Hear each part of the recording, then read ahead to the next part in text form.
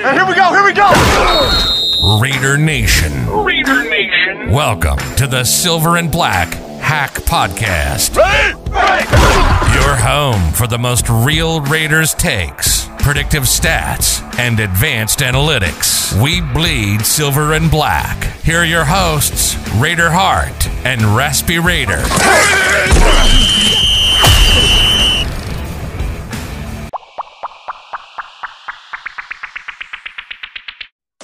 What's happening, Raider Nation? Welcome back to the Silver and Black Hack Podcast. I am your host, Raider Hart. And guys, you're listening to the Raiders-Chiefs recap show. It was a wild finish on Monday night, as you can, it was pretty much we've come to expect from the Raiders, all these heart attack games that they continue to play. Lots to talk about in this edition. There's a lot that the Raiders could actually build on in this game, despite losing 30-29, but there's also some troubling trends that Raspy Raider and I have spotted out that unfortunately are continuing to show their ugly heads, costing us football games. And would it really be a Raider game, a big Raider, especially a nationally televised game, guys, without its fair share of terrible calls and controversy? This game was no different. Lots to discuss there, guys. And of course, we will give you our captains of the week and who is walking the plank. But before we do any of that, guys, we always like to remind you that you can find us on social media. We're inviting all Raider fans, all of Raider Nation, to join the discussion, especially on Twitter, guys. You can find us at silver_hack. You can find us on Facebook and LinkedIn as well. And for the podcast, you can just go ahead and find us wherever you're currently getting your podcast at right now, guys. So you can find us on all the major providers. We're not hard to find. So make sure to like, make sure to share and subscribe, join the conversation and spread the word, and help us out as we continue to grow, guys. And now I want to go ahead and bring in my co-host, Raspy Raider, a very disappointed Raspy Raider, obviously. I think a lot of us are. And Raspy, I don't know what it is about this Raiders team, but they continue to play down to the bad teams. They continue to play up to the good teams. Doesn't really seem to matter if it's Jack Del Rio, if it's Dennis Allen, if it's John Gruden. It doesn't really, Josh McDaniels is the same sort of pattern as starting off, man. How frustrating is it for you to see this team? You really don't know what you're going to get week to week. We were kind of all bracing for an embarrassment or a blowout against the Chiefs. And what do you know, Raspy? The Raiders should have won, and we stepped on our own feet and can't get out of our own way. That's the stressful part, man, is that you're right. And I don't know, the majority of nation, how y'all felt, but I felt like it was going to be a rough one. I called it that way on the show. I mean, and then you suck us back in, and you give us hope, man. And we want to be right there to just, change our own minds and our own outlook. Like, well, maybe I was wrong, and then you come back down to earth, man. And it's frustrating because even with this playing up and down to the competition, we still are sitting here at 1-4 with all 4 losses coming at an average of 3.5 points a clip. Man, 4 losses by a combined 14 points. It's rough, man, and that's what happens when you cannot put your stamp on anything. And even when you are hanging your hat on something, it's like you can't solidify it at the end, and you're left, holding the empty bag at the end, man. It's stressful. It's frustrating as hell. Sorry, Nation, I had to get that off my chest, but what is up? Glad we're here talking again, man. Wish it was under better circumstances, but there, as Hart alluded to, there are some things that have me feeling a little better about, where the next week or two of things are going to fall out. So we'll see how that goes, but we're here. We're going to dissect. Let's get into it. Yeah, and guys, I know a lot of the discussion after the game, we talked with a lot of Raider fans, a lot of you guys after the game on social media, on Raiders Twitter, and, and just talking to everybody out there and just kind of taking the temperature in the room, so to speak, after the game. And it's always difficult right after the game. Emotions are running at their highest. But I know a lot of you guys want to put the lion's share of this loss on the referees, on the calls. This is something that Raspy and I are going to get into a little bit later on. So rest assured, there's a lot to sink our teeth into when it comes to the refereeing, the officiating in this game. It was a national discussion. I do believe it had an impact on this game. But guys, I always say the same thing when it comes to the refs. If you allow the game to be so that the refs can change the outcome, if it's close enough to do that, then you're leaving yourself exposed to something exactly like what happened on Monday night against the Chiefs. You have to know that as unfair as it is, that the Chiefs or the officiating, rather, the league, they're going to favor the Chiefs. They're the darlings of the league, and that's something that you have to earn. It frustrates us to no end as Raider fans. But you know what? I bet that in the days of, I like to say in our fathers' Raiders of those days, I bet that they got a lot of the preferential calls in the 70s. You know, some of these legendary plays that we've all remember, you know, our dads and some of the old heads out there talking about over the years. The ball always, everything bounced their way in the Madden era. So that's something that you earn. But it's also something that you allow, Raspy, when you're the Raiders, because, again, the offense showed a lot of promise in this game. It was actually more encouraging than it was discouraging for me, even though the ultimate objective of getting the W was not met. But Raspy, the Raiders jump out to a 17-0 lead, running the football with this new identity with absolute authority. Josh Jacobs looks like, you know, the second coming of Earl Campbell or something out there right now. For you young fans, young Raider Nation members, look it up. But 21 carries, Raspy, for 100 and was it 154 yards? Yes, sir. 7.3 a carry. The big touchdown rush. He also added in 5 catches for 39 yards, Raspy. Why don't you talk a little bit about this new resurgent Raiders run game? I would be remiss if I didn't mention this often doubted, much maligned offensive line that has found a whole new identity over the last 2-3 weeks with this physical run attack. Why don't you say a little bit about this new reborn Josh Jacobs, this new Raider identity, this physical running attack that's been so effective over the last few weeks?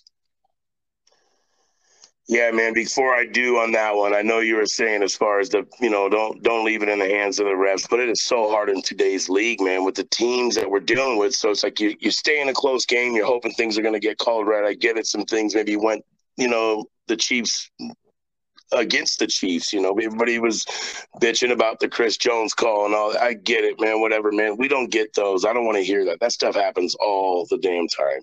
But it's tough when you're just trying to stay in a close game and you see just like some blatant stuff just kind of, rearing its ugly head. And I guess at this point, I'm just used to it, but it's kind of at another level. But I'm going to leave that alone because we're going to touch on that later. But I'm sorry, I'd be remiss if I didn't say something on that because it's so hard to blow teams out, let alone good teams, But the thing is, Raspy, though, and if you find yourself as a Raider fan, we're always the ones saying that the referees are costing us games. How come I don't ever hear the Patriots, the Browns, the Giants fans saying that they're the only reason why they're not in the playoffs every year is the officiating? At some point, we're playing into that. Put teams away and don't have it to where one call that the refs can make can change it all. I get that it's a tough league and it's hard to blow teams out, but when you're the team that's always affected by it and you don't see it throughout the rest of the league with any consistency, I still think that the Raiders have something to do with that. I understand what you're saying too, but I'm also I'm also the guy that I never do that. I've always said that I'm not going to blame a game on the refs and that, there's so many other chances throughout a game to go ahead and dictate and handle that yourself and keep the refs out of it. So I get it if there is a large base that just always blaming the refs. I'm not that person. I don't do that. I dissect football on a way deeper level. But this last week was freaking atrocious. But it's hard when you, like I said, because it comes down to these tight games, man. And let's face it, we're always in them. But I had to say something. Like I said, I don't want to get into that right now. We're going to talk about that here in a bit. But I'm not one of these fans that bitches about the refs every week. I don't do that. And you know me, and you know I don't do that. So I get where you're coming, because there are a lot of fans that do that on for every team that want to bitch about the calls they didn't get. That's just going to happen. There was a lot of stuff. It was just blatantly obvious, and it seemed really overpoured there at the end. But like I said, moving on to Josh Jacobs and how this man is running the football, man, is just nothing short of amazing. The Earl Campbell reference is huge, because you're just not going to tackle this guy by yourself. That's what he is telling the NFL right now. You will not tackle me by yourself. You better bring a convoy. This dude is balling out of his mind right now. I don't know. I don't think in his career I've seen a better 2-game clip than what he has done in the last, the game against Denver and the game here against the Chiefs, man. I mean, the kid ran for damn near 300 yards in 2 games with 3 touchdowns. I mean, he just looked phenomenal. I mean, he is running like he is just angry, and I love it, man. And not like losing control angry, like a controlled chaos type of angry, making the right cuts, making the right moves, showing vision, burst, just ability to break tackles and make guys look foolish, even when they know it's coming. Man, we cannot emphasize enough, and I know Nation has to feel the same way. Josh Jacobs is running like a man possessed right now, man. And thank goodness for it, because I think he's, not even low-key anymore. Maybe low-key last week, but he is establishing an identity for this offense right now. And we need to jump on board. I mean, he really is. This is the best. I agree. This is the best football that he's played in his young 3-year career. Is it 3 or 4 years now? This is the third year, right? This is the 4th year. This is the fourth year. Yeah, it's the fourth. It's the 4th year. So this is the best football of his career so far. Previous, it was his rookie season, but he's been even more impressive than that this season. He continues to be a top 3 back by all the metrics from Pro Football Focus. And he's on pace for almost 1,700 yards. 1,666 yards is what he's on pace for right now. And that's with a slow start where we didn't necessarily know what our identity was going to be over the first 2-3 weeks of the season. And this offensive line, again, guys, I mean, just absolutely killing it in the run game right now. There's even some metrics that have come out that shows that the pass blocking hasn't been quite as inefficient and ineffective as a lot of us fans have been trying to label that as well. But the run game, they're killing it. They're killing it on the ground. The metrics are showing it. The eye test is showing it. And just overall, guys, I feel like this offensive line is growing into being not quite the liability that we all had it labeled as. We all had the offensive line, or at least the majority of us had the offensive line being the reason why this team, if this team was not going to live up to the hype, was not going to live up to the promise where we thought they could go. 90% of Nation had it in the preseason that it was a foregone conclusion that had that happen, the offensive line was going to be the reason why. Doesn't look like that's going to be the case. They're actively contributing to playing winning football right now. But Raspy, there was one decision with the offensive line that I wanted to talk to you about, that despite how dominant that they were, especially on the ground, and this isn't on the offensive line, it's more a decision as far as coaching that I didn't understand. Raspy, I felt like the offensive line had it completely in check across the board. Even pass protection was holding up. They were doing a pretty good job on Chris Jones. Alex Bars was, I'm not going to say he was, putting him in handcuffs or anything like that or locking him up, but he was holding his own. Chris Jones was not wrecking or ruining the game. He almost did on that roughing the passer that got called back, but that was called back. Raspy, why did they switch it up late in that game where they moved Parham from right guard to left? So basically he was going to be more primarily responsible for Jones. And then they moved Alex Bars from left guard to right guard. I felt like that had a negative impact. That was also the case, I believe, on that 2-point conversion, which we're going to touch on later, where we weren't able to get in. I thought that Chris Jones was able to bother Derek Carr more in the second half in terms of pressures. How did you feel about that offensive line switch in the fourth quarter? A, did you feel like it was necessary? And B, did you feel like it was effective? Well, A and B, no and no. I mean, Bars was over there balling. Hart and I were sitting there, we're talking over the phone, watching the game. He's like, man, who's this Bars kid in there? 68 or whatever it was. I was like, I don't know, but he's friggin' balling. Like, I don't know who the hell this kid is or where he came from, but man, he is doing his thing out there. I said it earlier in the season, and Hart kind of hit me with some rebuttal as far as like the movement on our O line, and Hart was correct. I mean, the Patriots have done this in the past, moving guys around. I just don't think. I think that was a horrible decision.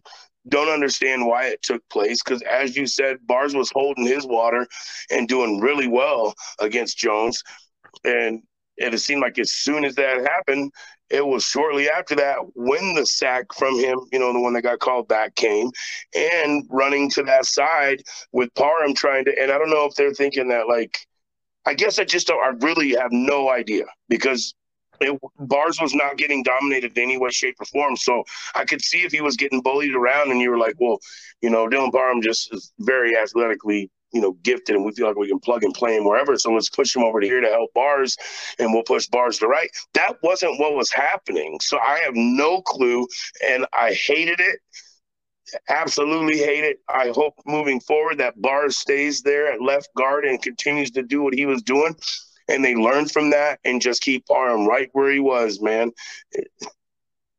There was no reason to mess with it, and I just don't see it. I'm sure they had something that they were seeing that, made them make that decision. But I sure as hell, watching the game, did not see any reason for any of that switching or shifting going on.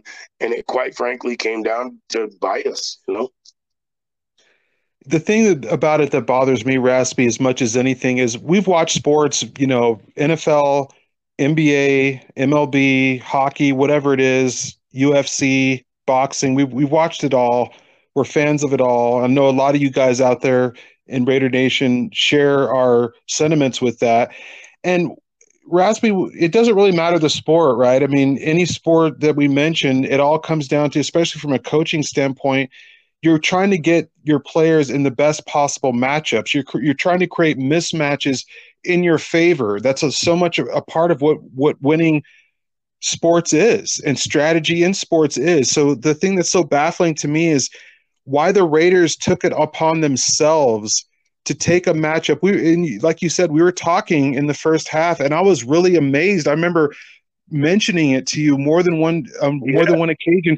We're rushing directly on Chris Jones at times and doing it well. I mean, we were running on him, hat on a hat, and it was working. Why do you switch that up later on? And Parham is a rookie on a all-pro defensive tackle that's leading the league in pass rush win rate over Aaron Donald. That's a bad matchup. So you're purposely creating a bad matchup when Bars is at least a veteran who is handling his business. And for some people that may want to say that the Raiders are doing that so they can get Parham some experience against an all-pro guy, that's fine and that's great, but you don't do that in a win now season. Everything else about this season in the off season and everything leading up to it said that this is a win now season.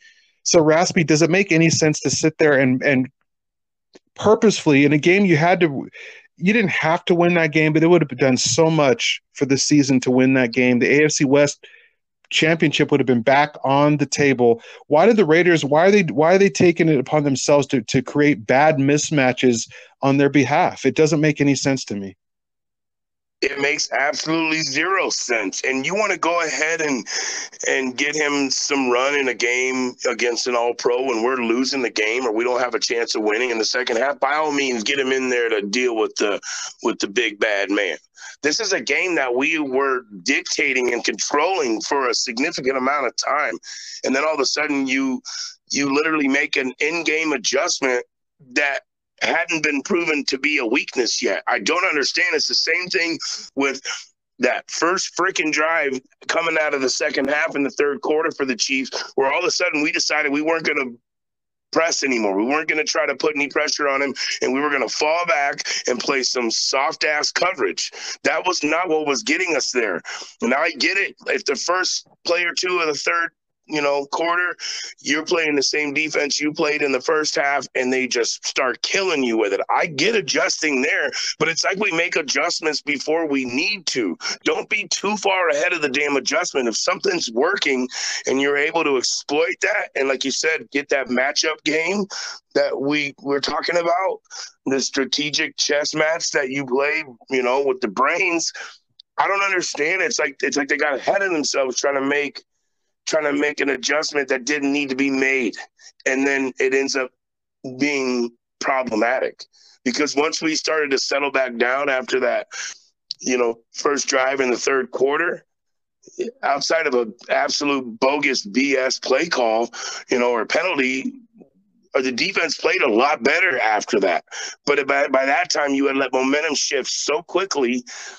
That same thing with the, referring to this bars and parham shift. Momentum can change so quick. I just don't understand trying to make an adjustment when things were working. I don't understand. You adjust when they show that they can actually adjust to what you're doing. Basically, you adjust to an adjustment, and they hadn't made one. So, and things were working. So don't overthink it and try to get too damn cute. Play within yourself, stick to what was working. And no, I have no clue. I was Hart mentioned both of these. Like I said, the whole, who's this Bars kid? He's balling. And then he was like, well, why are they switching Parham over? Because it wasn't like Bars got hurt or something. I mean, it was just a switch they made. So no idea, man. No idea. And it just, to me, Raspy, does that make your quarterback feel more or less comfortable? Now all of a sudden we're rolling, we're running, we're throwing. We have a big lead in the first half. Oh, okay.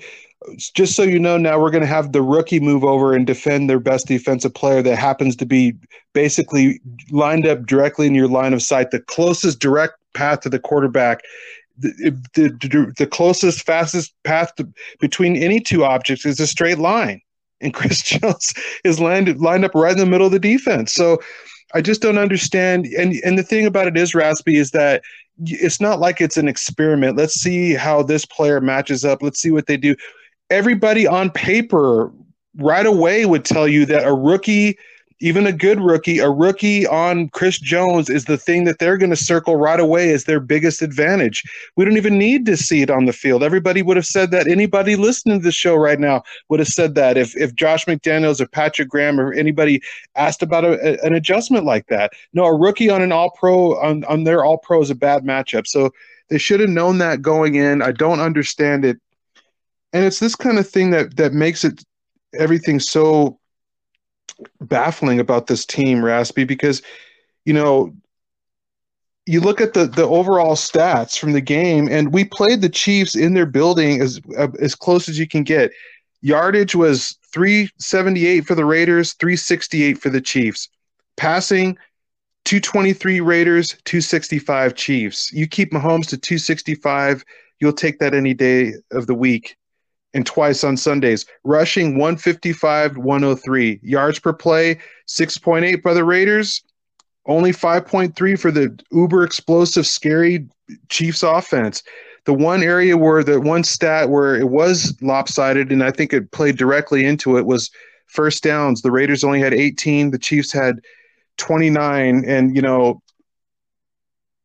you can't – the Raiders get shut out. They 17-0 lead early, 20-10 lead going to halftime. They get shut out in the third quarter, Raspy. That's despite Derek Carr having a pretty solid game. 19 out of 30, 241 yards, 2 touchdowns. He had a 60-plus QBR, 110-plus quarterback rating. Still was inaccurate a little bit more than what we're used to at times, even including some very inopportune times. But he looks better. He looks more efficient in the pocket. What was your just brief assessment of Derek Carr? I know you're usually hard on him. How do you think he played in this game? I thought he played pretty well, man. I don't blame this on Carr. I don't. Be clean game. I mean, what more can you ask for him, man? To go out there and duel back and forth.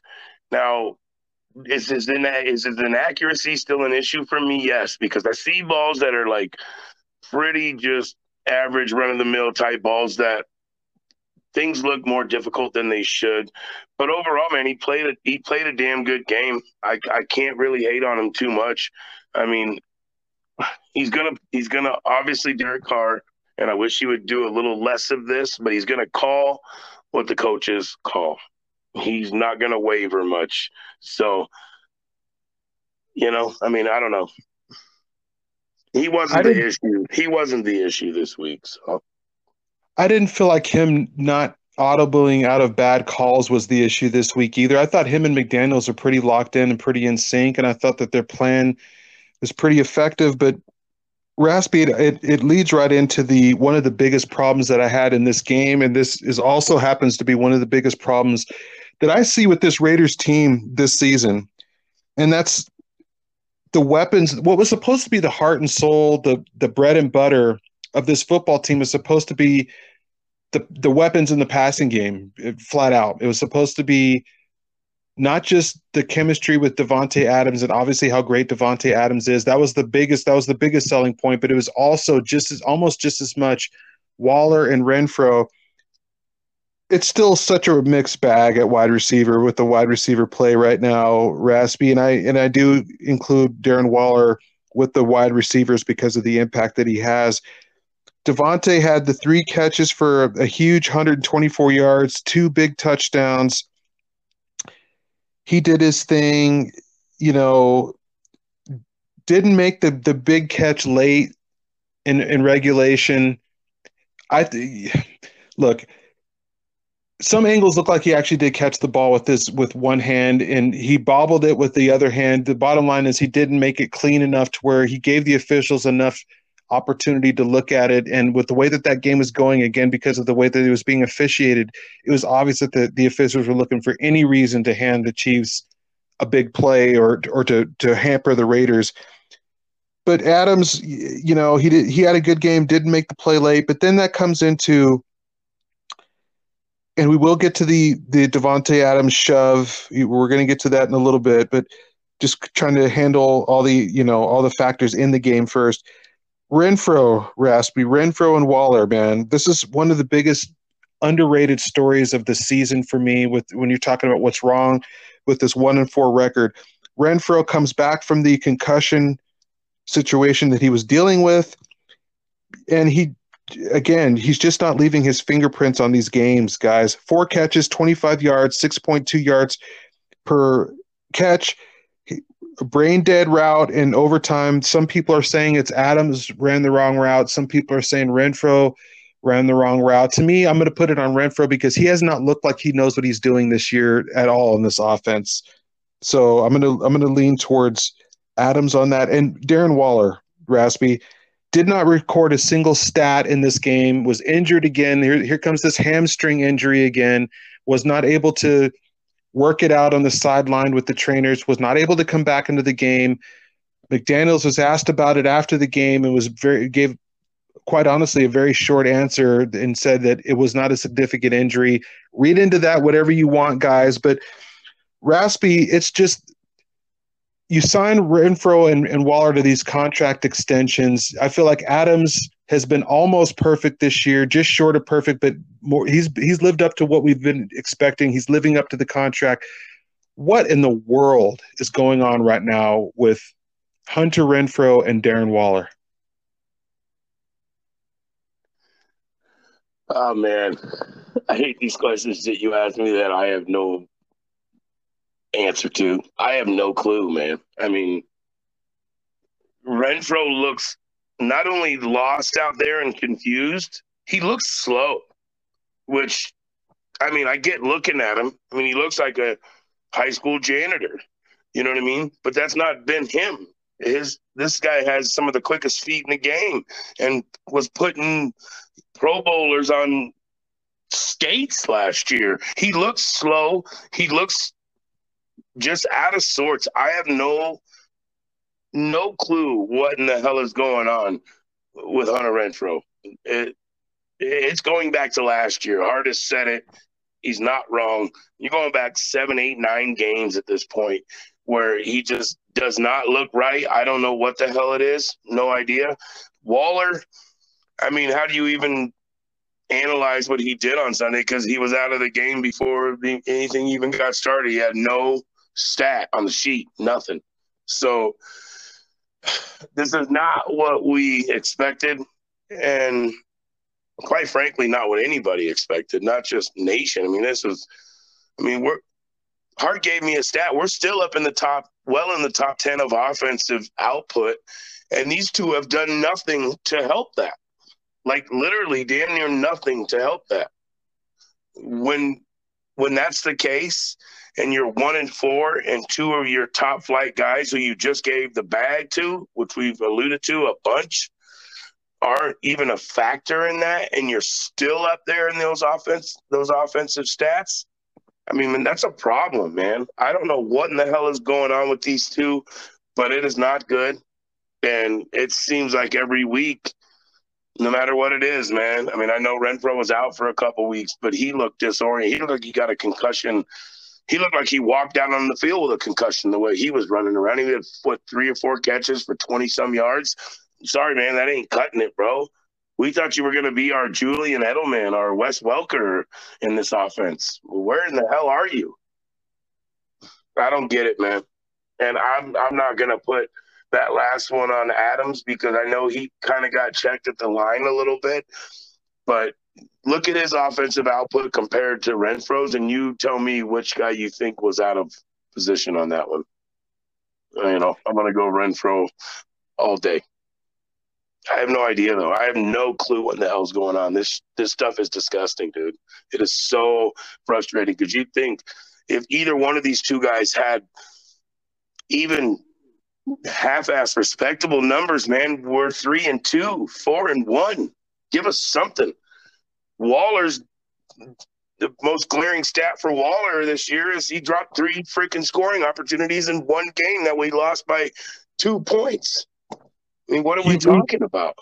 He leads the NFL. Well, I don't know after this last week because he didn't even play, but he came into this last week, into the Monday night game, leading the NFL in lost EPA because of drops. Jeez.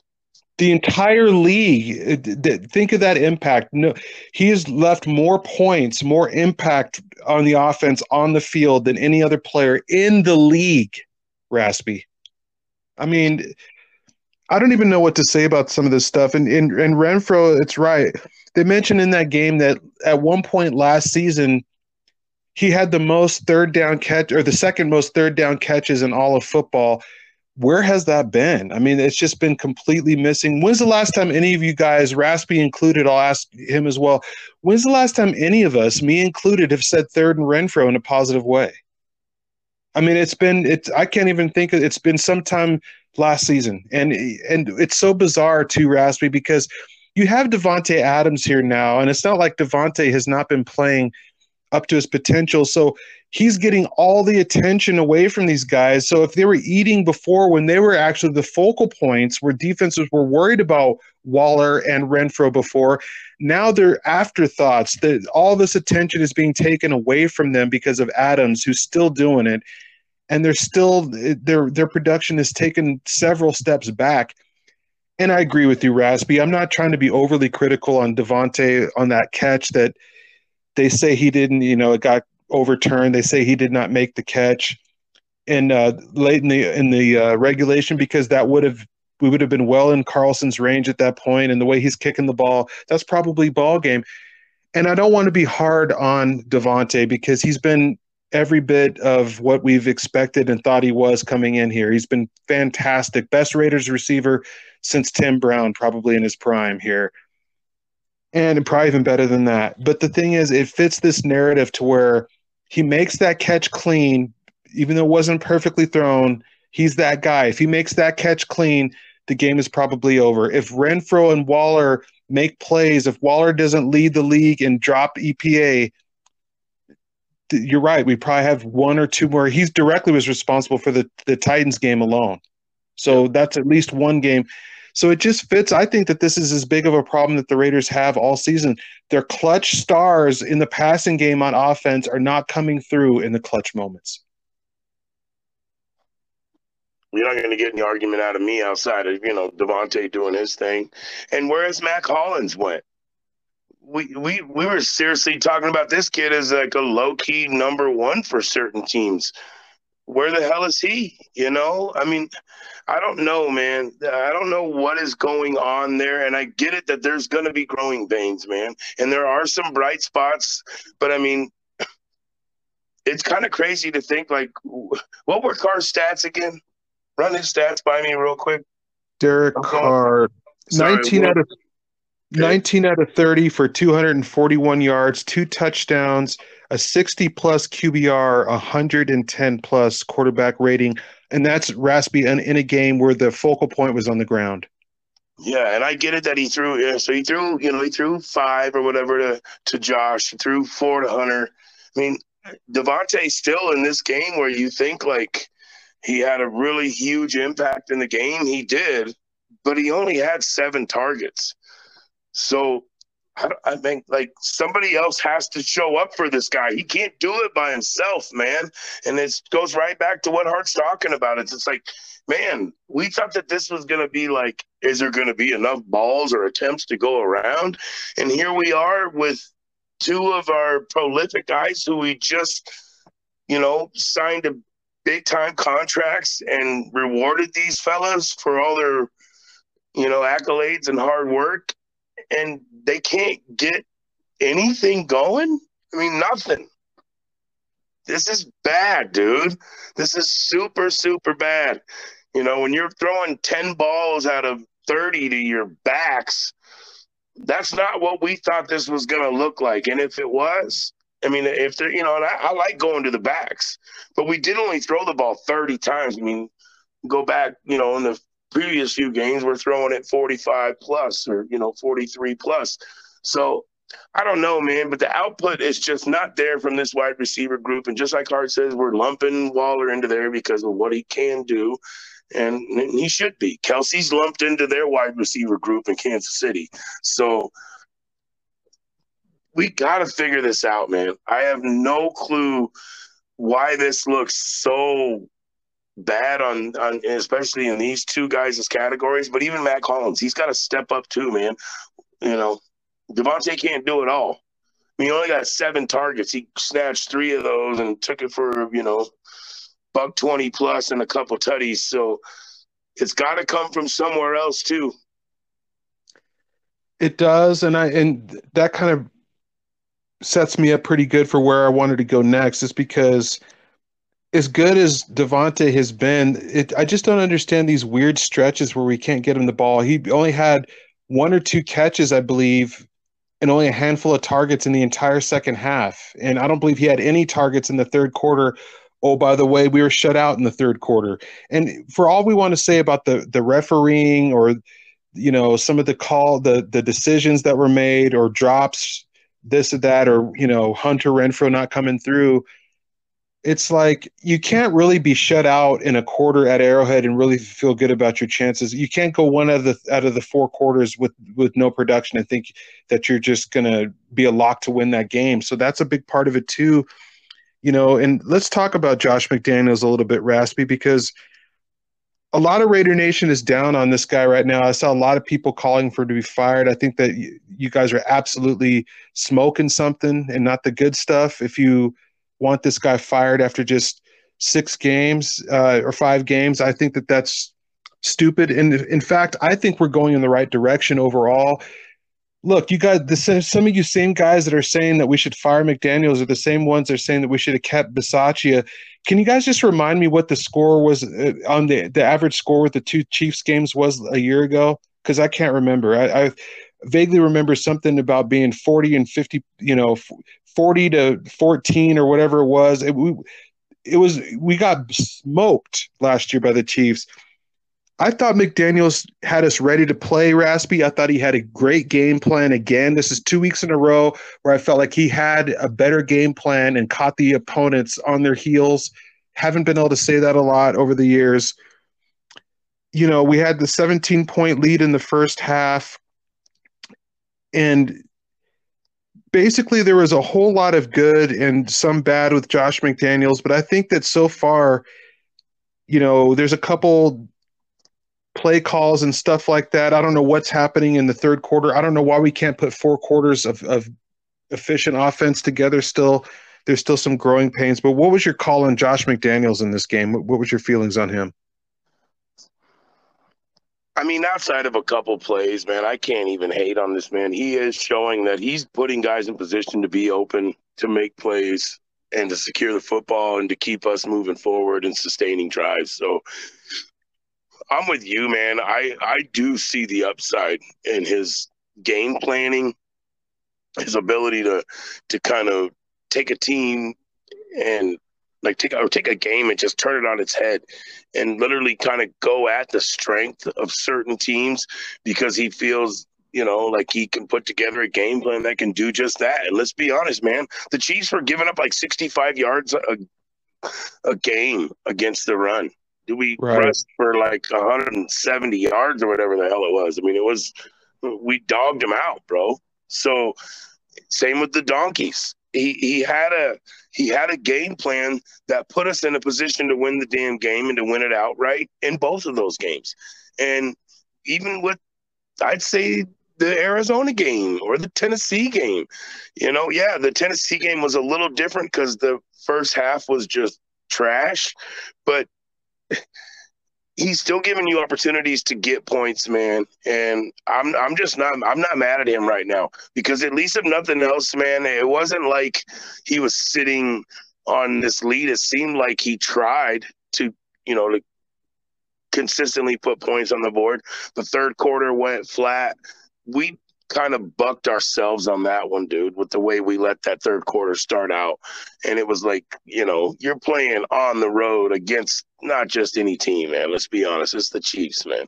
So you let that crowd get into it, and the way your defense played on that first drive, after giving up I knew giving up that field goal before the half ended was going to come back to haunt us. I told Hart in the game. I told him while we were talking, I said, that was going to come back to haunt us. I just knew it.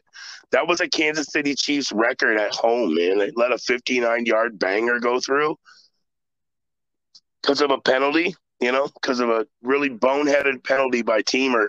And you set them up in order to get points before that half. They don't get those points, man. The whole trajectory of that, the end of that game is completely different. So it's just trying to put it all together, trying to get it all going. It's not as easy as it looks, but at least I can come out of this loss saying, hey, man, we went out there and hung with one of the best teams in the NFL, a team that we, quite frankly, just a lot more than not, we get our, stuff handed to us against. If this is what it's going to look like playing these teams and going head-to-head with good coaches like Andy Reid, then, man, I'm on board. I'm cool with this.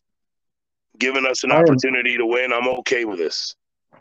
I'm 100% with you. You saw a coach that was not out of his league on the same field with Andy Reid. In fact, we looked like the better team. We looked like the better coach team. The players just did not make certain plays when it was there. But coaching-wise, I felt like he actually outcoached Andy Reid. Now, there's one big thing, and just real quick, Raspy, because we want to get to the defense and then to Captain of the Week, Walk the Plank. But just real quick, I would be remiss if we didn't just quickly debate the 2-point conversion call that he made. This is one of the hot topics coming out of the game. A lot of Raider Nation was against it. Some other fans like myself liked the call. Raspy, I know that you were a little bit more on the other side. Why don't we just have just a quick minute debate over the 2-point call? Tell me why you didn't necessarily love it, and I'll give you my perspective after that.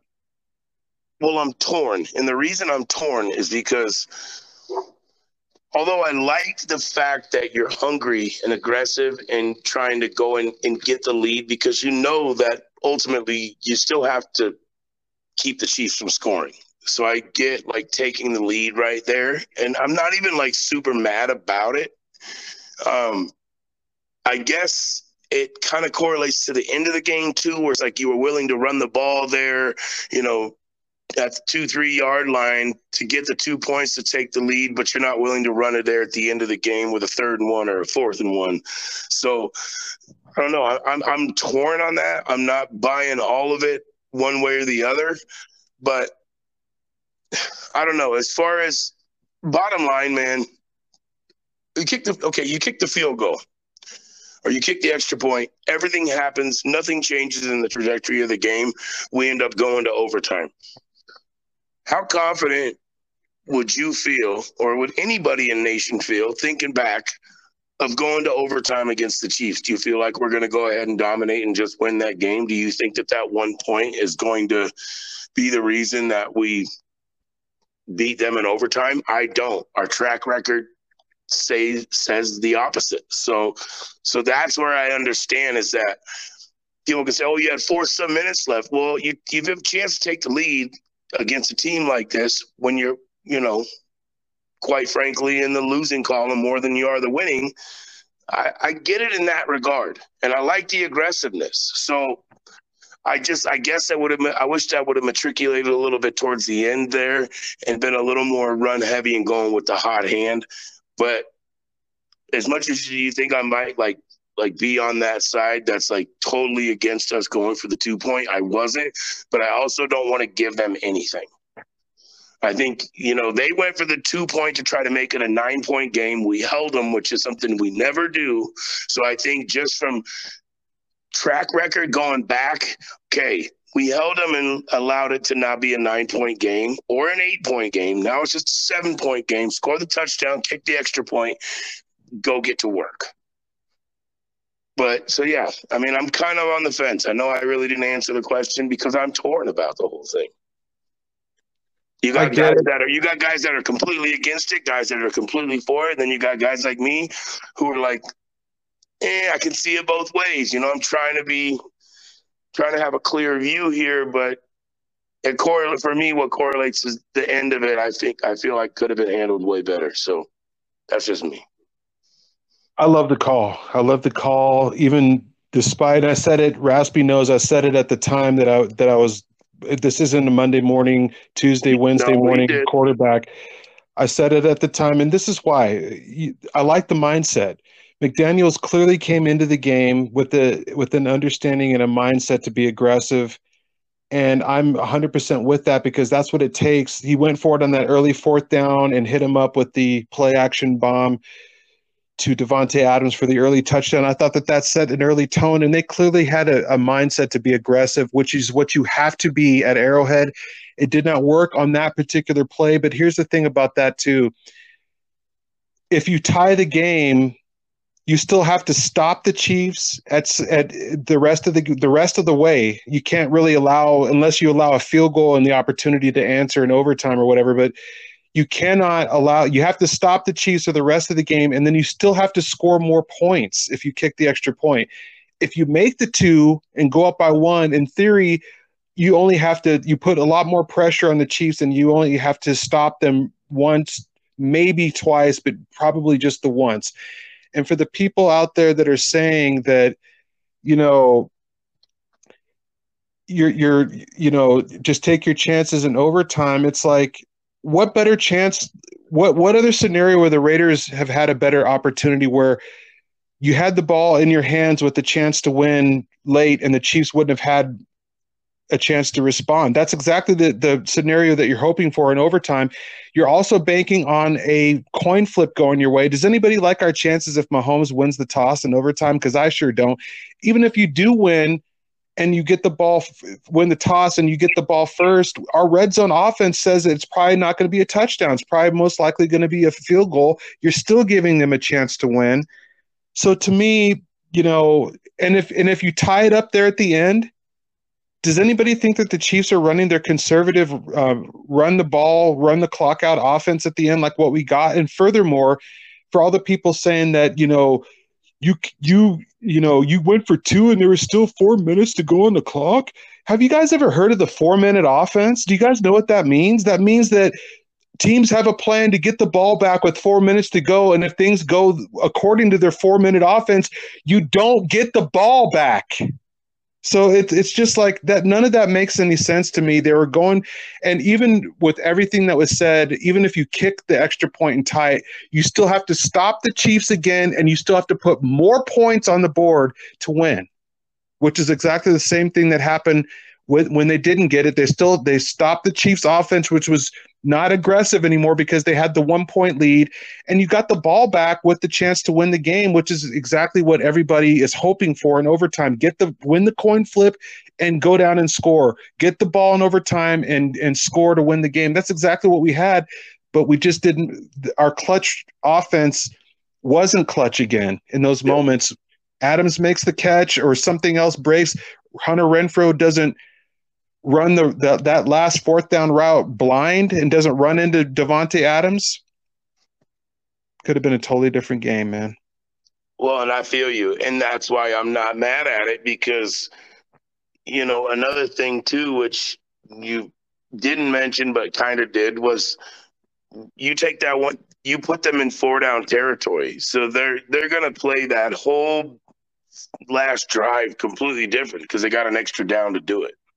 So you give yourself a chance to stop them on a 4th down, but it's also giving them a chance to have another down to do it. So like you said, you still had to stop them. If you get that, then they're in 4-down territory, and you at least give yourself a chance to try to stop that. But in all reality, man, if the Chiefs have, 4 downs to go get a 1st down, they're going to get it, dude. It would have changed the outcome of the game. There's no doubt. They wouldn't have played it the same way. They weren't playing 4-down offense after, we missed that. But if you made them do it, if you would have hit it, you would have made them do it. So it's tough to say, but I'm not going to question aggressiveness. I'm not going to question, the aggressive play calling against a team who we quite frankly really needed to beat and that we struggle with. So, that's where I'm with Hart on this, because I ain't mad at it, man. You got to be aggressive. That's how we were in this game. And that's the thing. You can't have it both ways. Like, don't do that. But yet we went for it on 4th and 1 early with the play action, took the top off the defense, and Adams scored. So it was that aggressiveness that had us in the position we were in. So. And the last time we beat the Chiefs was the victory lap game in Arrowhead, where Gruden was by far the most aggressive, putting 40 points on the board and still hitting the gas. That was by far the most aggressive that we ever were in the Gruden era. That's what it takes to beat these guys. So, yeah, so that's our thoughts on the major controversy with the 2-point play. I think it's getting way more attention. I don't think it factored into the game at all. I really don't. But what did factor into the game, Raspy, was the defense. And this is another area where it's still a mixed bag, but I'm starting to think that the more we get this mixed bag, the more that it's diminishing returns for me. So every time that we get the same mixed bag, it's a little bit worse. I'm downgrading the defense every time. It's a problem for me, because you look at the numbers, man. Again, we hold Patrick Mahomes to 29 of 43 for 292 minus the sacks. It was down to 265. But you gave up 4 touchdown passes in the game. Crosby and Jones, Max was great all game. I mean, he's been the best defensive player in the season so far. 2 sacks, leads the league in sacks, leads the league in tackles for loss, leads the league in run defense efficiency. Pressure. He's amongst the league's leader in pressures, also effective pressures. Chandler Jones, we'd be remiss if we didn't mention that our model picked up 5 effective pressures for Chandler Jones, 4 of them in the first half, where he clearly was playing with a little bit of extra pep in his step, much more reminiscent of the guy we thought we were getting in this free agency situation. But, and also another positive, Raspy, since we may as well just get all the positives out of the way, because the Raiders defense did do some positives, holding the Chiefs to 10 points in the first half, should have been 7 points in the first half. But that record-tying or record-breaking field goal that was proven to be a sort of a backbreaker. But besides that, again, very dominant. We talk about identity on offense is the run game. Well, the same thing on the defense. The run defense continues to be something that we can hang our hat on. Clyde Edwards-Helaire was completely snuffed out of this game. 9 carries for 15 yards. That's just a yard point, 1.7 yards per rush. We did let Jerick McKinnon get out a little bit, 8 carries for 53 yards, 6.6 yards per carry. I thought it was some bad tackling on that, Raspy. Raspy, didn't it look like to you sometimes that some of our secondary guys like Abram and some other guys, like it was something where they had it, they thought that they could punch the ball out or something like that. Like they were going for the ball on some of those with McKinnon especially, instead of bringing him down on the ground? Or am I reading too much into that? Is that just something that my mind you're playing not. tricks on No, me? hell, no, you're not reading too much into it. That one hit, McKinnon's biggest play of the game was there like late in the third or whatever it was, man, or maybe it might have even been in the fourth. Dude, he broke out and he should have probably had about an 8-yard carry. That turned into like a 22-yard carry because not only Nate Hobbs, who just, let's be honest, guys, Nate got exposed. It was the worst game I've seen him play as a Raider. And him and Jonathan Abram were so focused on trying to punch the ball out that they let McKinnon carry them for an extra 10 to 15 yards on that play alone. And that was on a scoring drive where we really needed to stop them. So, yes, there was a lot of that. I think guys get a little enamored with that. Believe me, I'm all about getting that ball out, man. But it should be on your way to a tackle. You punch on your way to a tackle. You don't just try to punch and strip and forget about the fact that the guy's still moving downfield as you're doing this stuff. I mean, it looked pathetic. He carried both of them, and both of them were just trying to rip the ball out. It's like they were running right next to him. Damn tackle, man. I mean, come on. It was like they were running side by side down the field, and they were just trying to take the ball out or something. That's exactly what it was. It was sickening, dude. It looked like some Stooges type stuff. You just can't have that. I mean, that hasn't been the tackling issue has not been an issue all year, so I'm not going to read too much into that. That was just an unfortunate thing in this game, and I don't think it necessarily cost us the game. But one thing on defense, Raspy, that I know you probably agree with this, I think that did factor heavily into this loss, and the fact that the Raiders lost this game, was there was no plan apparently for Travis Kelce in the red zone, guys. Between the 20s, we handled him. He didn't hurt us at all from between the 20s, which is a lot of the way that a lot of the area that you worry about. Well, you worry about Kelce all on the field. So it doesn't matter if it's the red zone or not. He just chunk yards you from between the 20s too. That's just something he really does. And we didn't let him do that, but we let him, as soon as it got red, we sure let him feast like it was just easy. I mean, it was ridiculous. Jonathan Abram again left Travis Kelce uncovered in the end zone. I don't care if you do that on one play. It's unacceptable, man. He's done this stuff before. You're going to leave Travis Kelce uncovered? I told you guys last week, and sorry, I'm not trying to come at you guys. I feel like that was super aggressive. My bad. But I said it last week that if Mahomes was a kid and he had a security blankie, his name's Travis Kelce. So what does a kid do when he gets uncomfortable or, feels some type of way? He goes to his blankie, and we just let him do it. I mean, and half the time we weren't even covering him. I mean, it's like, dude, what are we doing? This is the guy he's going to go to. And you just left him just wide open, free as a bird, just Leonard Skinnered you to death. I don't get it, man.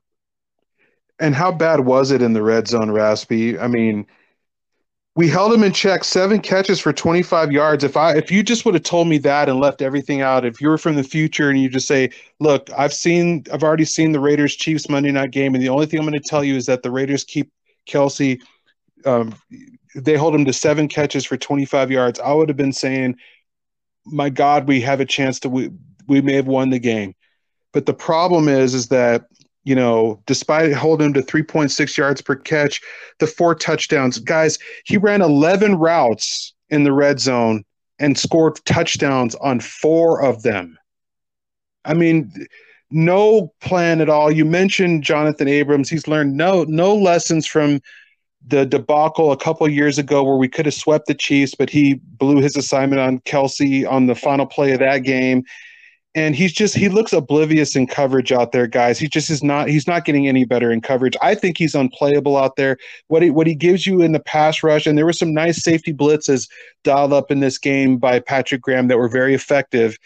And Abrams actually had an effective pressure on one of those. But besides that, and the very limited value he gives you in pass rush, blitzing, and run defense, he's just so unplayable in coverage that it just does not make up for it in any way, shape, or form. I don't think he's playable. I don't think you can keep running him back out there in the starting lineup. But what's even more disappointing than that to me, Raspy, we talked about, you mentioned Nate Hobbs. I agree with you. That was the worst game he's played as a pro. You give up 5 catches for 90 yards to Valdez Scantling, the afterthought, Aaron Rodgers spare parts that he was willing to just throw away. And you can't have that. But Trayvon Merrick, guys, I know he's dealing with injuries. I know that there's some issues there. He probably hasn't had enough time to really soak in and marinate in this new defense, but they put him on Travis Kelce one-on-one a lot in those moments. And there was another play that looked almost as bad as what Raspy just laid out for Abram not covering him, where in another play in the red zone where, he was lined up man on him on the outside, and all Kelce did was run an in route, and it just completely shook him, just broke inside. He had outside leverage, and maybe he was supposed to have help and it wasn't there. I don't know, but all I know is Travis Kelce is still a Raider killer, and even more disturbing, again, for me, Raspy, is this kind of brings me to a bigger problem on this defense. Just like we talked about on offense, where the playmakers are not clutch this year, it's a major problem.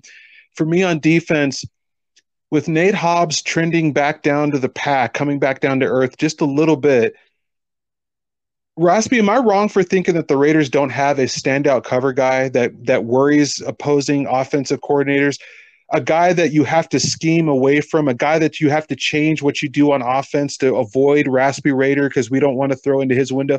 I just don't feel like the Raiders have any standouts on coverage, and I'm talking not just at the cornerback spot, but I'm also talking safeties, and I'm also talking linebackers. There's no way I can argue that. No. We don't. There's nobody that you're game planning for when it comes back to the back end of our defense from the 3 or 4 back. Nobody. I think the only guy in our defense that you're game planning for in any way, shape, or form is Max Crosby. Right. That's it. So behind him, no, there's not. Perryman might be a guy you're a little worried about because he just can play all facets really well, but you're not game planning for him. We're talking about, and I know what Hart's talking about, a game-changing, game-breaking, shutdown type dude who you're going to worry about every single play. We don't have that. We don't at all. And there's a lot of teams in the NFL that do. And there's a lot of young guys, man. I mean, look at like Sauce Gardner over there for the Jets, man. That kid's looking like you throw at him, you're going to have a problem. Pat Surtain over there, the Donkeys, as much as I hate to say it. You throw it over there, you're going to have a problem. You have guys like that, man. You know. Chargers. Yeah, J.C. Horn for the Panthers. I mean, there's all kinds of young guys out there, man, you don't want no part of. J.C. Jackson and Asante Samuel Jr. in our own division as well. Look at that Jack Jones kid over in New England. He's a rookie you don't even want to go at right now. We don't have that, and it's a problem. It's a real problem, Raspy, because it translates to, here we go again. And guys, I don't want to be aggressive either, like Raspy just said, but everybody was so against us when we were one of the only 2 on the mountaintop in Raider Nation saying that, yeah, we want to run it back with Gus Bradley again. And we just got such fierce pushback. Hardly, if anybody, agreed with us on that. But guys, I mean, here we go again. Through 5 games, the Raiders have the worst quarterback rating against. Opposing quarterbacks are averaging 106.7 quarterback rating.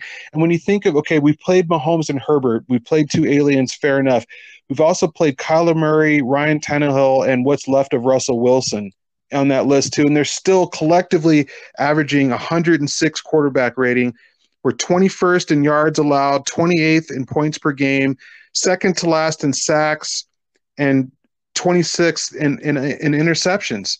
So we have not taken that next step that everybody was just so sure that just getting rid of Bradley was the answer. It hasn't been, okay? And I get that we were bad against the Chiefs with Bradley, but the bottom line is I thought that we were heading in the right direction with Bradley, and we were able to rush the quarterback from multiple spots much better with Bradley. So it's just like it's another thing where the offense is top 10 again in most important metrics, including the run this year, which has not been the case. And it's the defense holding everything back again. And guys, Pro Football Focus has this pass rush tier metric. And I was just talking to Raspy about this. They have 4 categories, and they're grading your entire pass rush as a whole. They're looking at team sacks, pressure percentage, pass rush win rate, all that kind of stuff, and just as a collective metric to see how good your team pass rush is. They have 4 categories: elite front 4 for the best pass rushes in the game, aggressive and effective for the tier right below the elite tier. Then you have schemed pressures for the teams that are not the best talent, not the best pass rush, but they are able to scheme up good pressure through blitz packages, through simulated pressure, stunts, that kind of thing. That's the 3rd category. The worst category is no threat, is what they label it. Even with Max Crosby being the best pass rusher and defensive player in football, the Raiders are still no threat, Raspy. Old worries are we were worried about this. We were worried about the pass rush up the middle. There's none. We were out in front with a lot of these worries, Raspy. I hate to toot our own horn, but we were concerned about this, and we're on wax having said so. Well, I mean, sometimes it sucks being right. You know what I mean? It's not as cool as it's cracked up to be. You know what I mean? It's true, though. I mean, it's like, I don't understand, man. I don't understand. Like, you can literally be like you're like dead second to last in sacks, and you have the sack master on your team right now. What are we doing? What is going on, Getting nothing man? from anybody else. I do not understand. It's like, dude, nobody can help him. It's the same thing with Devontae right now. Devontae and Mad Max are probably having dinner right now saying, man, can anybody else in our group help us out? For crying out loud. I mean, this is ridiculous. You have 2 guys that are just flat out doing everything they can do from their position and standing out and getting no help from the supporting cast, man. This isn't Hollywood, man. You can't have the, best actor in the world carry the rest of the freaking cast, man. These other guys got to show up, man. You're not going to win Academy Awards or Oscars or whatever the hell they call them if you don't have a good supporting cast. So, I mean, this has got to change. I don't know. I don't know either, man, but you're right. You can't. This isn't a movie star carrying a cast. You need an ensemble cast here. You need, 4 or 5 legitimate, well-known stars or well-known actors, performers to carry this performance on forward. And we're just not getting it, guys. And lastly, I know that this is something that we don't really like to spend a whole lot of time on, but before we get to our captain and plank to put a bow on this episode, we do have to talk on the other elephant in the room. Unfortunately, I hate doing it, but guys, the referee controversies were there. We all saw it. They're harping on the Chris Jones, roughing the passer that got picked up. I told Raspy at the time, after that got picked up, the Raiders will not get another call the rest of the way. And it was somehow even worse than that, Raspy, because we didn't get a call the rest of the way, but it was worse than that because we also, not only did we not get a call, we had a lot of phantom calls go against us. So I do understand that I don't think we lost because of the referees. And I'm not just saying that because I'm principled and I don't like to blame the refs. Honestly, we had the ball to win at the end, even with all that, and we just didn't do it. But Raspy, I do understand the fans' frustration with how that game was called. It was just too predictable. Yeah, I mean, I'm not usually the one to be harping on that too much because I feel like there's other, opportunities and stuff to win games, and you just know those are going to happen. We've been Raider fans for far too long. We know that that's the kind of stuff that's just it's going to happen, man. But it was even out of control from what I'm used to. But another one of those elephants is this Devontae, you know, deal at the end, man. I mean, The shove. yeah, we got to talk about it a little bit, as much as I don't want to either, and that's where I thought you were going. But yeah, man. Apparently, he's been charged with the city ordinance violation at this point. He's been banned for life from Worlds of Fun, uh, amusement park. I think he could care less about being banned for life from the amusement park in What Kansas a City. show. Believe me, I've been there. It's not that cool, but that's something I feel like we do got to touch on a little bit. I mean, I look at it like this, man. You got a guy who's super intense, just lost a horrible game, and you've got some field tech who just like literally looked like he tried to get in the way to slow him up and get a great little shot for somebody or something. I don't know what it was. Do I think he should have shoved the man to the ground? Probably not. I get it. But I mean, man, just get the hell out of the big guy's way as he's trying to leave the stadium after just losing an absolute gut punch of a game. I really, really hope that this doesn't turn into some type of suspension, man. It makes me nervous. I don't think that he's going to get suspended. I think he's going to get a hefty fine if, at worst, he shouldn't have done it. And it's a heat of the moment thing. But then there's that other video, there's that other angle where it looks really like the guy almost did it on purpose. Yeah, that's what I'm saying. There's that other video where it looked like he initiated the contact. I don't know if he was trying to set up a payday. I don't know what it is. And whoever this guy is, I don't know, he's probably, I don't know if he's a Chiefs fan or if he just works for the league or whatever. Man up, because we all know that you were not concussed. We all know that you should not. This guy goes to the hospital after this. You know what? Look, if some multimillionaire celebrity, did something to me, I probably would be looking at every available option to me too. I get it, but it just makes you look so soft. It makes it look set up, and I think at worst he's just going to get a hefty fine. I surely hope that he does not get suspended. To me, that second video clip, that second angle should eliminate any suspension alone, where clearly he was not looking to seek out contact. And it wasn't even like he was just walking through and saw the guy there and just didn't want to get out of the way and just decided to shove him to the ground out of the way. The guy kind of came out of nowhere and stepped right into his line of right into his path and sort of initiated the contact. So dude, he was like pretty much semi jogging out of there, just trying to get to the locker room to just you probably get showered up and get the hell out of there. You know what I mean? What reason do you have to stay in Kansas City at that point when you just got straight up mugged for a win by a point? You just want to get out of there. And he's like jogging off. And this dude, like, I'm telling you, it almost looks like, and if anybody thinks for a second that we're just like being, I'm saying outsiders listening, that maybe this guy wouldn't have tried to like figure out a good photo op or an opportunity to get into, a player of that caliber's way, you're underestimating people. Yeah, this is the society that we live in nowadays, guys, but I don't think this reflects on Adam's character. This is not who he's been so far in the league. Everybody was surprised by it, and I think that with that other angle, I think that there's a lot more context to it, and I just don't think he's going to get suspended. I think this is going to be forgotten about by the time that the bye week is over, and he'll pay his fine, and we should move on. I agree, man. Just knew we had to touch on it. It's a sore subject right now. Yeah, it's a big topic of conversation out there, league-wide, nationwide. So we did have to address it. Are you ready to address Walk the Plank Captain of the Week? Unfortunately, yes, I am.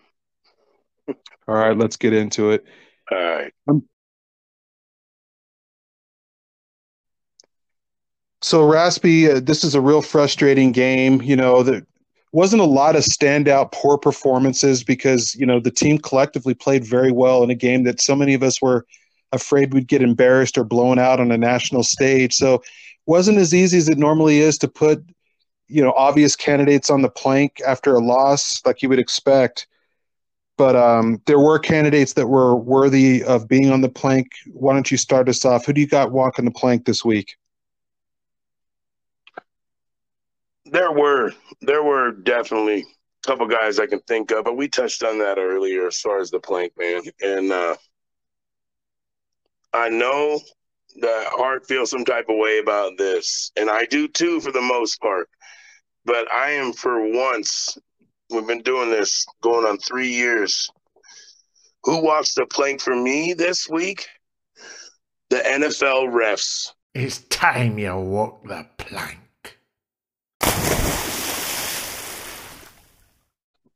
Wow.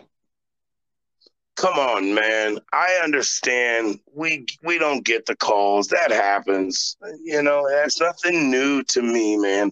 But as I dissected and run this game back, because there was just some things that I saw that I don't think anybody else touched upon. You know, you have all these get up and first takes talking about, the Chris Jones hit, blah, blah, blah. That stuff happens every single week. They were just talking about it the week before on the Grady Jackson sack against Brady. The difference is Brady always gets those calls. All these big timers, Mahomes, Allen, Rodgers. Yes, Carr doesn't get those calls. So he gets one in a game, and it's just blasphemous, and everybody wants to talk about that and nothing but that. I'm going to tell you right now about a play that happened in this game and that I know Nation knows all about, and they're going to know exactly what I'm getting to, that changed the dynamic of this game. And that was the holding call against Malcolm Kuntz on the field goal that was missed later on in the second half. I mean, give me a break, dude. You know, when the last time a defensive holding call has been thrown in an NFL game, it was 7 years ago. And guess who it was thrown against? Us as well. Khalil Mack in 2015, dude. It is an absolute joke that can be called at all.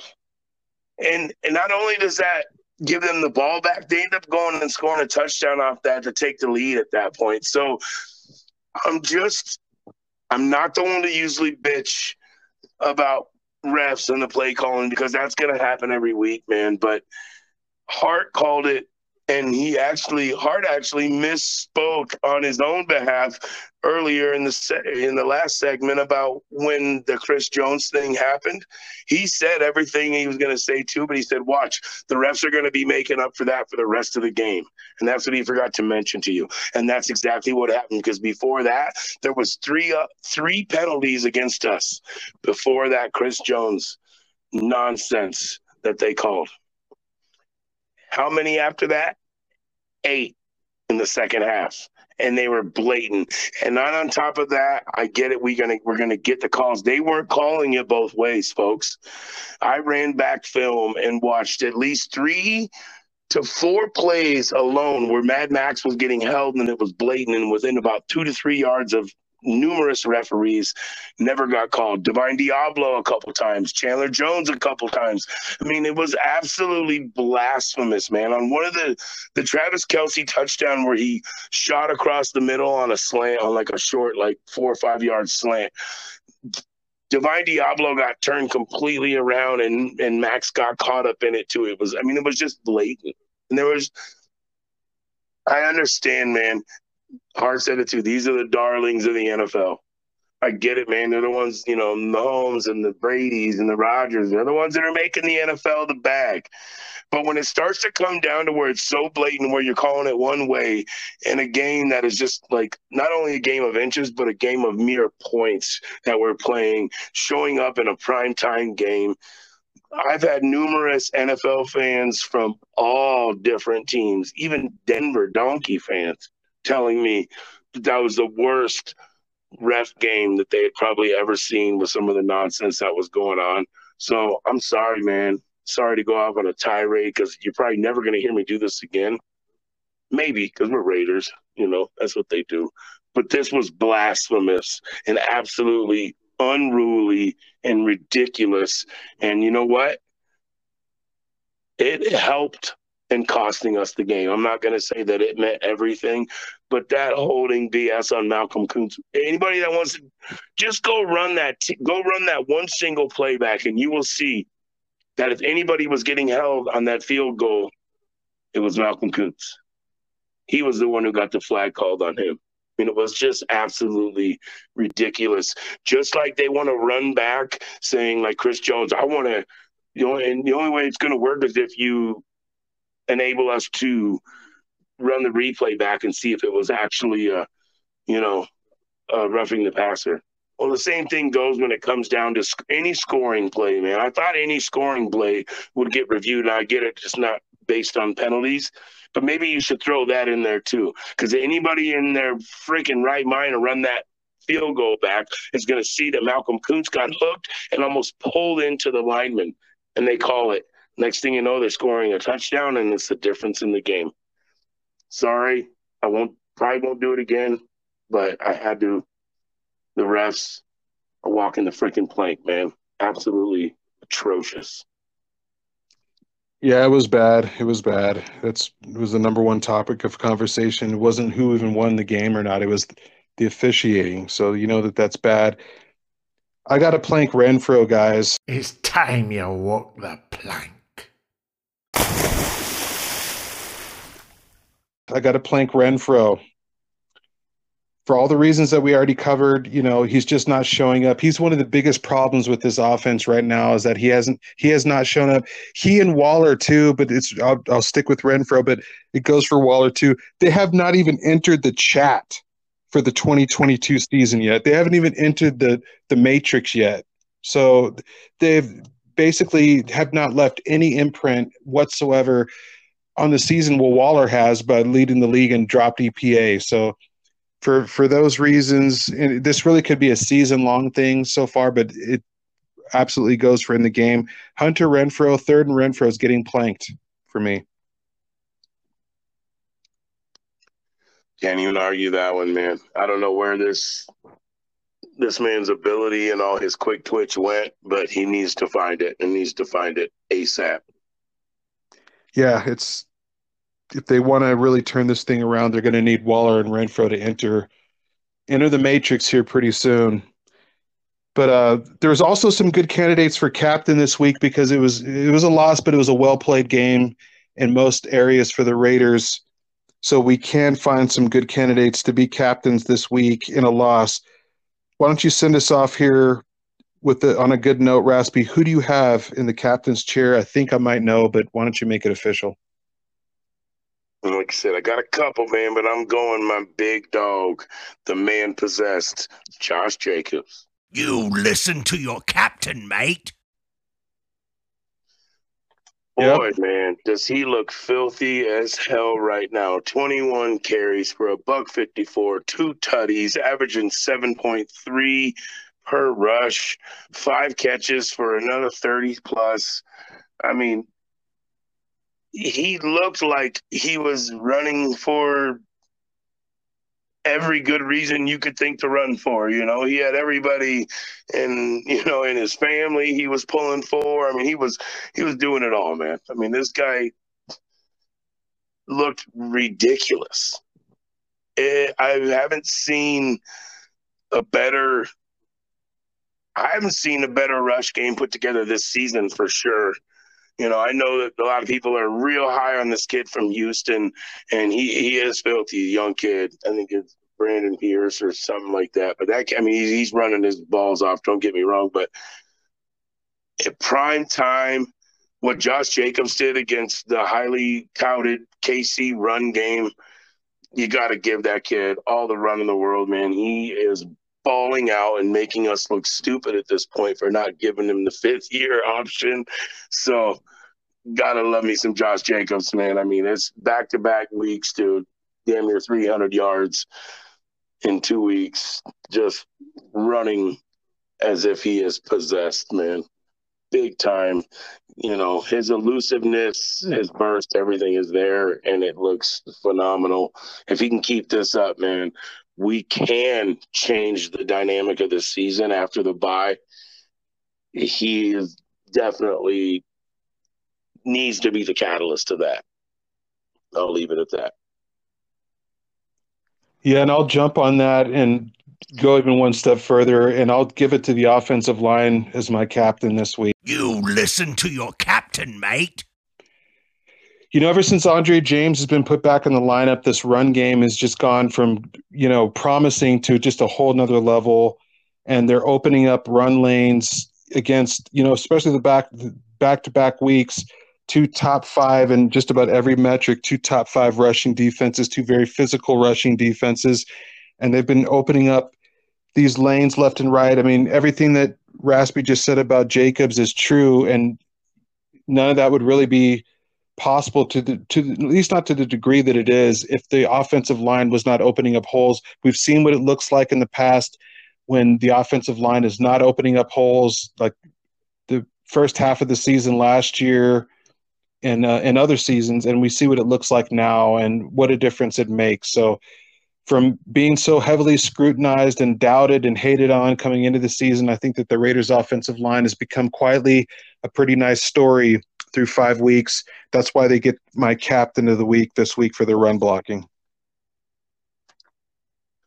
Hell yeah, man. And I mean, I know I'm on wax. I think you might be too, but I know I'm on wax, not stressing the offensive line as much as a lot of people were. I know, and I'm saying like, post free agency, a lot of people thought we should have put more money towards that O-line.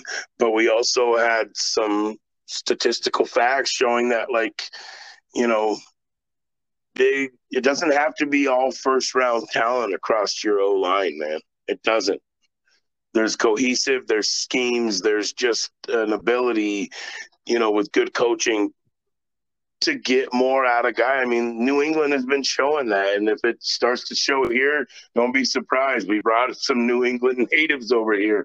That's kind of what, old Mark was doing at this point. We all know that. So got to give it up to these young bucks, man. I mean, aside from, like we spoke about earlier, about that switch with Parham and Bars, that was pretty perplexing. I mean, it still didn't seem to matter the fact that we were running the damn ball. So got to give a lot of love, man, to just this, and that goes to coaching too, man, to our running backs, to our O-line coach, to McDaniels, to everybody in between, along with all these young bucks on the line, doing their damnedest to make things happen and start getting some shove, man. And like Hart alluded to earlier, the pass blocking hasn't been as bad as you might have thought either. It's actually a lot better than you'd think. So find that identity. It looks like we kind of have, man. Let's keep it going, dude. Let's not be low key with this. Let's go hammer teams and let them know that, hey, man, we're going to run at you.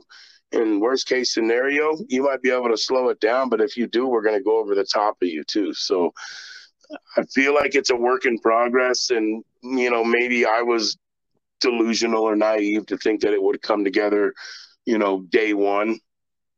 If this is how it's looking and we can continue to show that, I mean, I think last year what we were like, it was something like 7-2 or something in these one possession games. Now we are 0-4 in these one possession games so far this year.